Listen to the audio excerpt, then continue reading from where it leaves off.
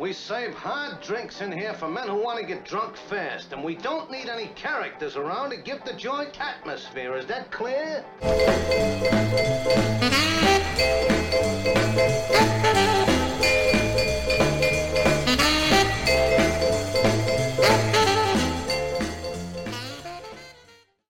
So this is the whiskey talking. Oh, let me start the recording. Click. Okay. So we're now recording. The show is called Whiskey Talking. Mm-hmm. The Whiskey Talking. Anyway. So today is in two parts. One is to catch up on what's happening in Ukraine with the Russian invasion. And the other is I wanted to just chat a little bit about what, the broader issue of Russia. We've talked a few times about, and I talked with Jeff last week about how we got here. Mm-hmm. But so I want to dive into that a little bit more because I've been thinking a lot about it and what's next and how should we be thinking about it. So that'll be part two. It's like from Russia's perspective almost. Or you could say from the U.S. perspective and how we view Russia. So starting with Ukraine. So a lot's happened over the last, we're sitting here on March 14th, Pi Day. Happy Pi Day. Happy Pi Day. Yeah. Pi moment will be at 1:59 today. So 314159. Or some people, if you're using the military time, it's going to be, 1519, which would be 319. Anyway, so what's been going on the last couple of weeks is in some cases more of the same, but in other cases a lot of problems. So the Ukrainian military continues to hold their own way better than anybody expected. Mm-hmm. Now, it doesn't hurt that they're getting tons of material support from the West, right? Coming in to bases all up and down the western border of Ukraine. But one place in particular is this town called Lviv, which a lot of the reporting, when you see them on TV or whatever, they say reporting from Lviv. And I'm like, what's this Lviv place? Well, Lviv is way over in the western border, almost to Poland, which is the first one of the countries on the western border of Ukraine. Poland happens to be in NATO. So if Poland gets involved, it's all, what we used to call it on the playground when, just like dog pile or something. Once one gets involved, everybody's involved, right? But anyway, so what's been going on is that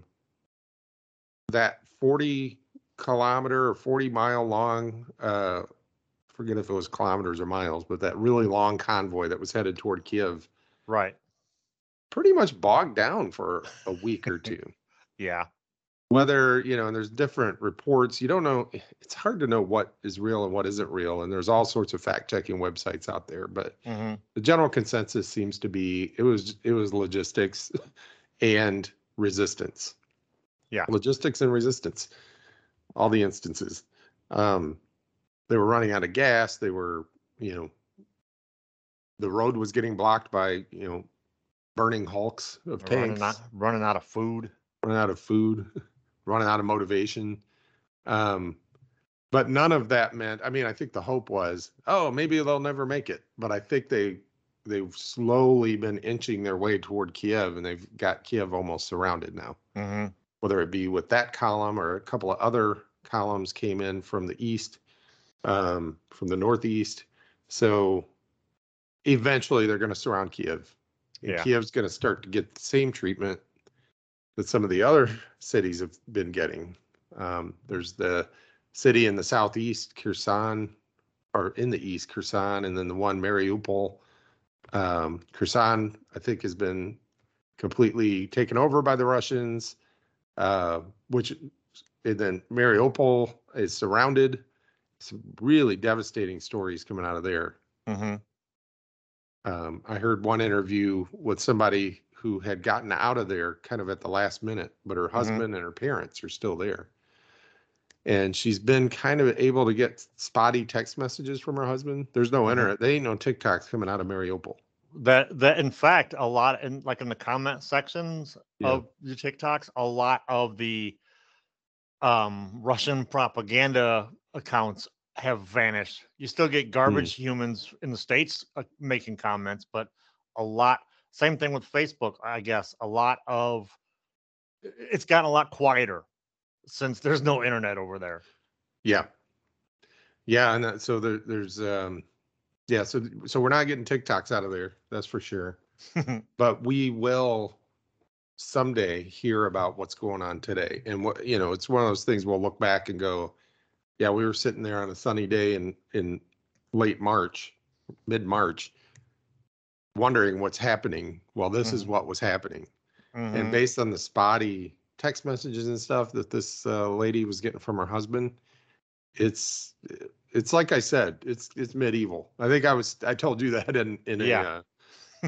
and medieval, like we always say medieval, right? But that's because that's what we know most about. But it's war like war has been since the beginning of war, which has been pretty medieval. It's siege warfare, Yeah. and we're not used to it. Yeah. But it's exactly what went on in Aleppo and what went on in Chechnya. This is Russian doctrine, right? And what's probably going on there right now is they're starving, they're dehydrated, they've probably cut off the water, they're probably not letting food in, and they're shelling the place, Yeah. So it's going to be rubble, and it's going to be thousands dead, maybe Yeah. tens of thousands dead. I don't know what the That's just how we do population is, but yeah, it's going to be devastating. Right. Yeah. I don't know how big Mariupol is. It's a good point. Are there tens of thousands there to be killed? I don't know. Well, let's hope not. Yeah. But, we go from the, Putin's fantasy of just kind of marching in and taking over. When they were interviewing this person from Mariupol, she said that's kind of how it was in 2014. Like, you go, if we all knew they were going to invade, why didn't you get out of there? Right. And there's always the obvious, which is some people just can't. I mean, yeah, we have lots of homeless people here in Indianapolis, the richest country in the world, right? Those people can't leave. You got people who depend on there are a lot of people who can't leave. But then she said, we're okay. We're middle class. We could have left, but why? Why would we leave? She said in 2014, and they're one of the ones in the disputed region there, right? In 2014, like, they showed up, like some Russian supported militia showed up. The things were weird for a little while. It was hard. The economy took a hit, but then they left and things kind of went back to normal, and we set about rebuilding. And we figured it's going to be bad. We're not going to like it, but it's going to be like that. Right. We didn't know we were going to be surrounded and turned into rubble and starved to death. I mean, that's a really recent memory, in 2014. So I could see why they would. You don't have to have a long memory. No, no. You don't have to have that long European memory to remember 2014. Right. Hell, even your kids would remember it. Yeah. The other big thing that happened, the interesting thing to me was, well, to a lot of people, I mentioned Lviv at the beginning. Lviv? Before we're done, they'll just be pronouncing it Viv. Yeah. I can't. Somebody should put out how to mispronounce the names of all the cities so I get them right. I think we've been doing a fine job of that. Well, we've been mispronouncing them, no doubt, but I think I've been mispronouncing them incorrectly.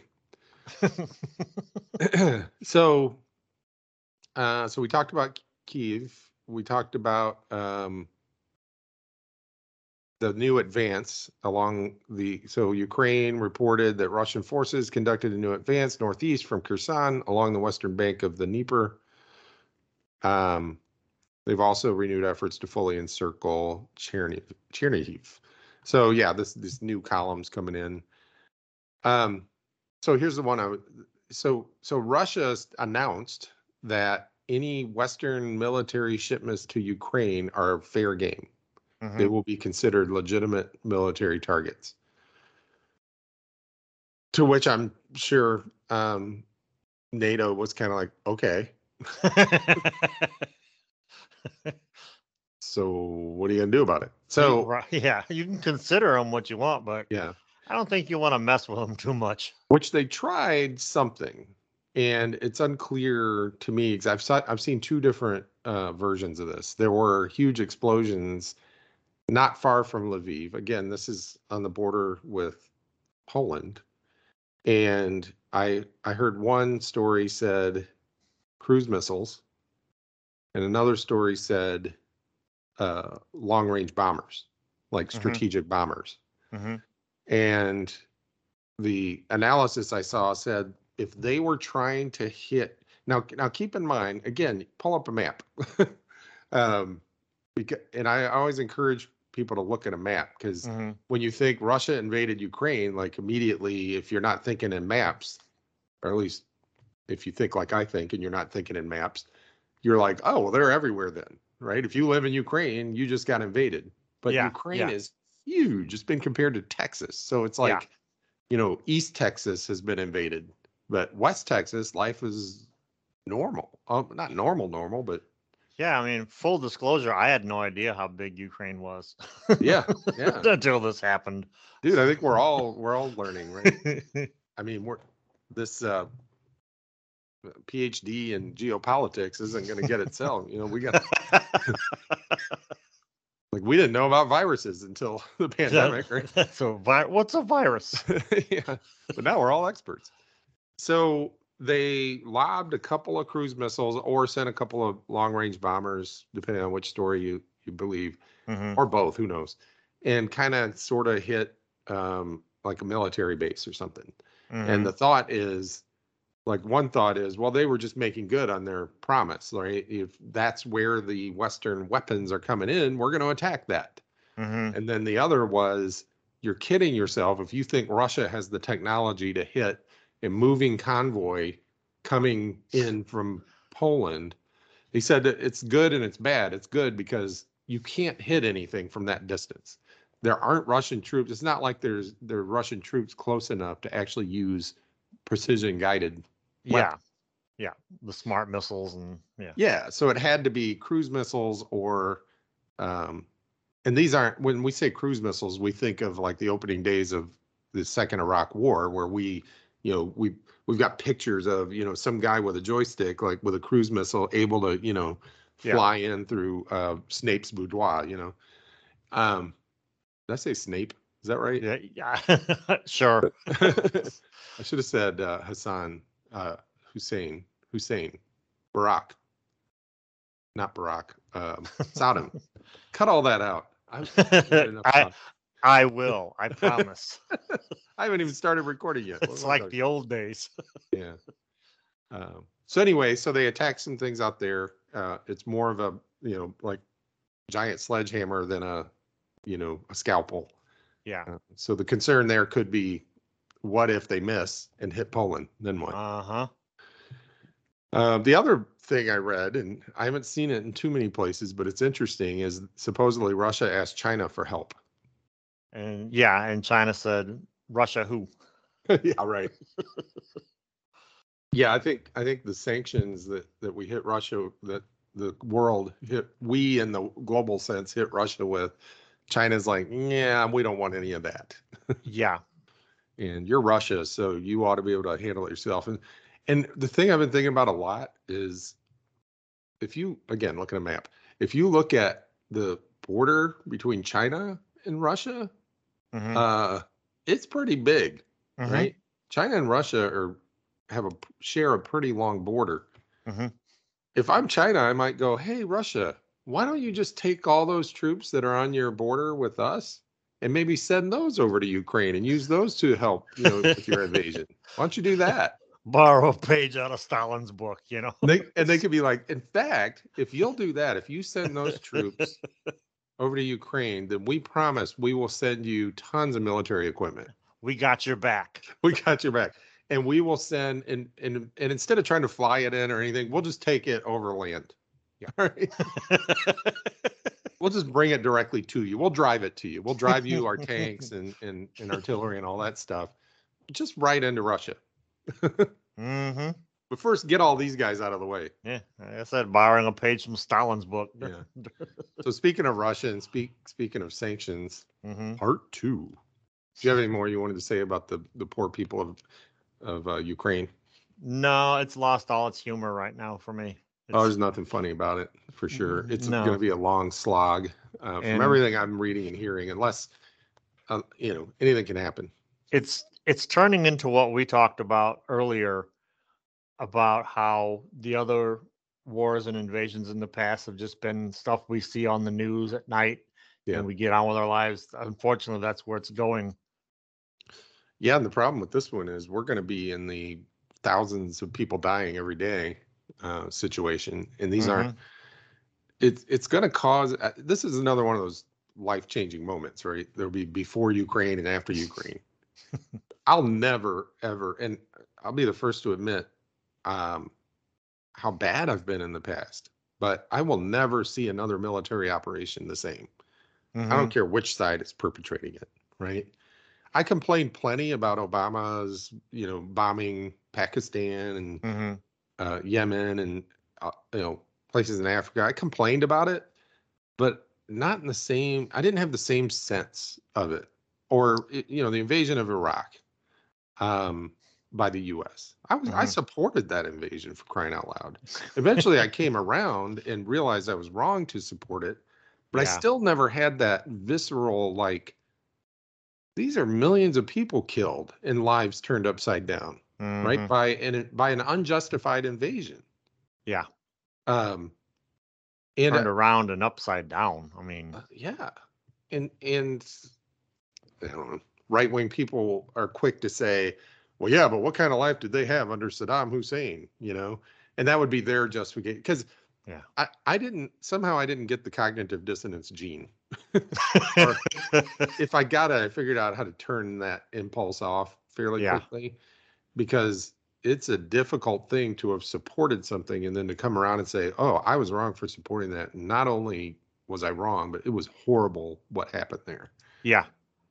So if you are trying to reduce your cognitive dissonance, you might say, well, yeah, but I mean, Saddam was horrible. He used chemical weapons on his own people, and look at what Uday and Qusay did to the people. We were there to rescue them. The fact that Al Qaeda got a foothold and that war was totally justified. And if it weren't for the terrorists, and the terrorists weren't even a huge part of the population, they'll make that argument, and then. And then you'll say, well, what about Ukraine, Russia invading Ukraine? And they'll be like, Ukraine was democratically elected, peaceful people, and they're just fighting for their freedom, I don't make those same distinctions. So any military operation in the future, I'm going to be like, yeah, okay, some people there may deserve it, but, but it sure ain't the people trying to live their lives that deserve it, Right. Right now, there's a bunch of the boomers that never stopped being hippies, listening to our show, going, "Yeah, we've been telling you this." Right, we've been trying to tell you. Well, maybe you should have made school a little more educational. Because I was just listening to some of the lead up. We're firmly in part 2, by the way, and this is related. Speaking of, there's a disturbing thing happening. I notice when I listen back to these episodes, you know what I do a lot? I'll start a thought and never finish it. Yeah, better living through chemistry, man. Yeah, there's medication for that. So yeah, if there's ever if I ever start to try to get better at this, it's gonna be once I start a thought, I have to finish it. Anyway, so two podcast hosts with ADHD. Exactly. Trying to make sense of the world. I assume you all know what's in my head. Okay, so let's start with this. The lead up to all of this, and we've covered it a few times, but this is the thought was, not being well educated or not taking it on myself to educate myself during the 90s and 2000s. There were people, you can go back and read, and I'm not just talking about cherry picking. Oh, let's find an article that predicted where we are today. And it's some obscure article in some small town newspaper. And you go, see, this guy knew what was going on. Right. We're talking about major policy people who were movers and shakers and decision makers during the Cold War. Yeah. In the 90s, we're writing op-eds in the New York Times in places saying the way we are handling NATO expansion and the way that we are handling Russia after the fall of the Soviet Union is going to come back and bite us. And again, major movers and shakers, right? Right down to the point that when Putin was elected, we loved him because we thought it was going to be more of the same, which was being able to go in there, basically loot Russia. As long as we could keep, a dozen or so or however many oligarchs there were, as long as we could keep them happy with their billions and get our take of the billions, everything was going to be fine. And all we needed was somebody running Russia who understood that system and kept it going. And when Putin first was elected, he appeared like he was going to be that, right? Yeah. But what he actually did was he told these oligarchs, the days of you using Russia as your own little piggy bank are over, right? So you have two choices. You can leave Russia with your billions and enjoy yourself in the West, or you can stay here. And if you're going to stay here, we're going to rebuild Russia, and you're going to stop working so much with the West to do that because they're screwing us over. And so the oligarchs that we hear about that are getting their yachts stolen, or not stolen, but seized in European ports, those are the ones that chose to stay and rebuild Russia. Right? Yeah. The other thing is the expansion of NATO to the east, and we've talked about that, and we've said that there were promises given. Were they in writing? Were they not in writing? Did the Russians believe the promises? Did they not believe the promises? But people said, multiple heads of state said, we're not going to expand NATO. But that's in fact exactly what happened. NATO got expanded, right? So again, op-eds, New York Times, various places of people saying this is a huge mistake. It's going to cause problems in the future. Yeah. And so here we are. There are a lot of disturbing things happening in terms of people's view of Russia and Russians right now. And their view of Ukraine and Ukrainians right now. And I just want to say, these are huge countries with tens of millions of people. Russia, a few 100 million people. And you're going to find, just like in the US, you're going to find opinions and views and ideologies that span the entire spectrum. From the most ardent supporter of Putin, wanting to restore the Russian Empire, to people who can't believe this is happening and that their leader is doing this, right? On the other side, in Ukraine, 40 million people, right? You will find people, one of them's is it called the Azov Battalion, I think, who are just, would make our Proud Boys look like, commies. So the problem I'm seeing is people suddenly and there's some headlines about, Russians not being allowed to participate in things. People are attacking Russian restaurants, and my good friend George Takei pointed out, when you start to blame the ethnicity for what a country is doing, bad things can happen. And George Takei knows better than most what can happen. Lot better. Yeah, so Japan attacks Pearl Harbor. Suddenly, we're rounding up hundreds of thousands of Japanese citizens in the U.S. And putting them in concentration camps. And I'm starting to see some troubling signs that could be happening to ethnic Russians now. I'm like, let's all get this straight. Whatever triggered this war, it's wrong, right? Like Putin invading Ukraine, he bears 100% responsibility for it. And it's terrible, and it's got to be resisted. But if we look at Russia now as the great Satan, and Putin is basically Hitler, and whatever happens to Russia, they deserve it. Like I've even seen people say, like, "Hey, how can you like a lot of these sanctions are going to hurt average Russians? We should at least be sad about that." as opposed to people being like, oh, they deserve what they're getting. And then Yeah. I'll see people in comment sections going, well, what do you mean they deserve it? They're just trying to live their lives. And they're like, well, they should get rid of Putin. And I'm like, okay. Don't you think they would have tried that already? The They year could. the year is 2019. Trump's at the height of, doing everything he can to oppress people of color, LGBTQ people. He's screwing our foreign policy, and he's setting things up to tank the economy. Fast forward to 2020, hundreds of thousands of people dead because he can't get the message straight coming from the White House. Is that my fault because I didn't do anything to get rid of Trump? Right. Right? Or, let's say the U.S. invades another country, like, I don't know, Mexico or Iraq, for example.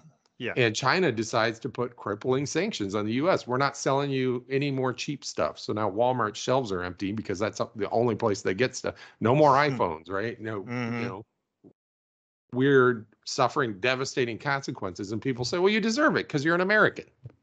Yeah. I'm like, what do you mean? I didn't invade Iraq.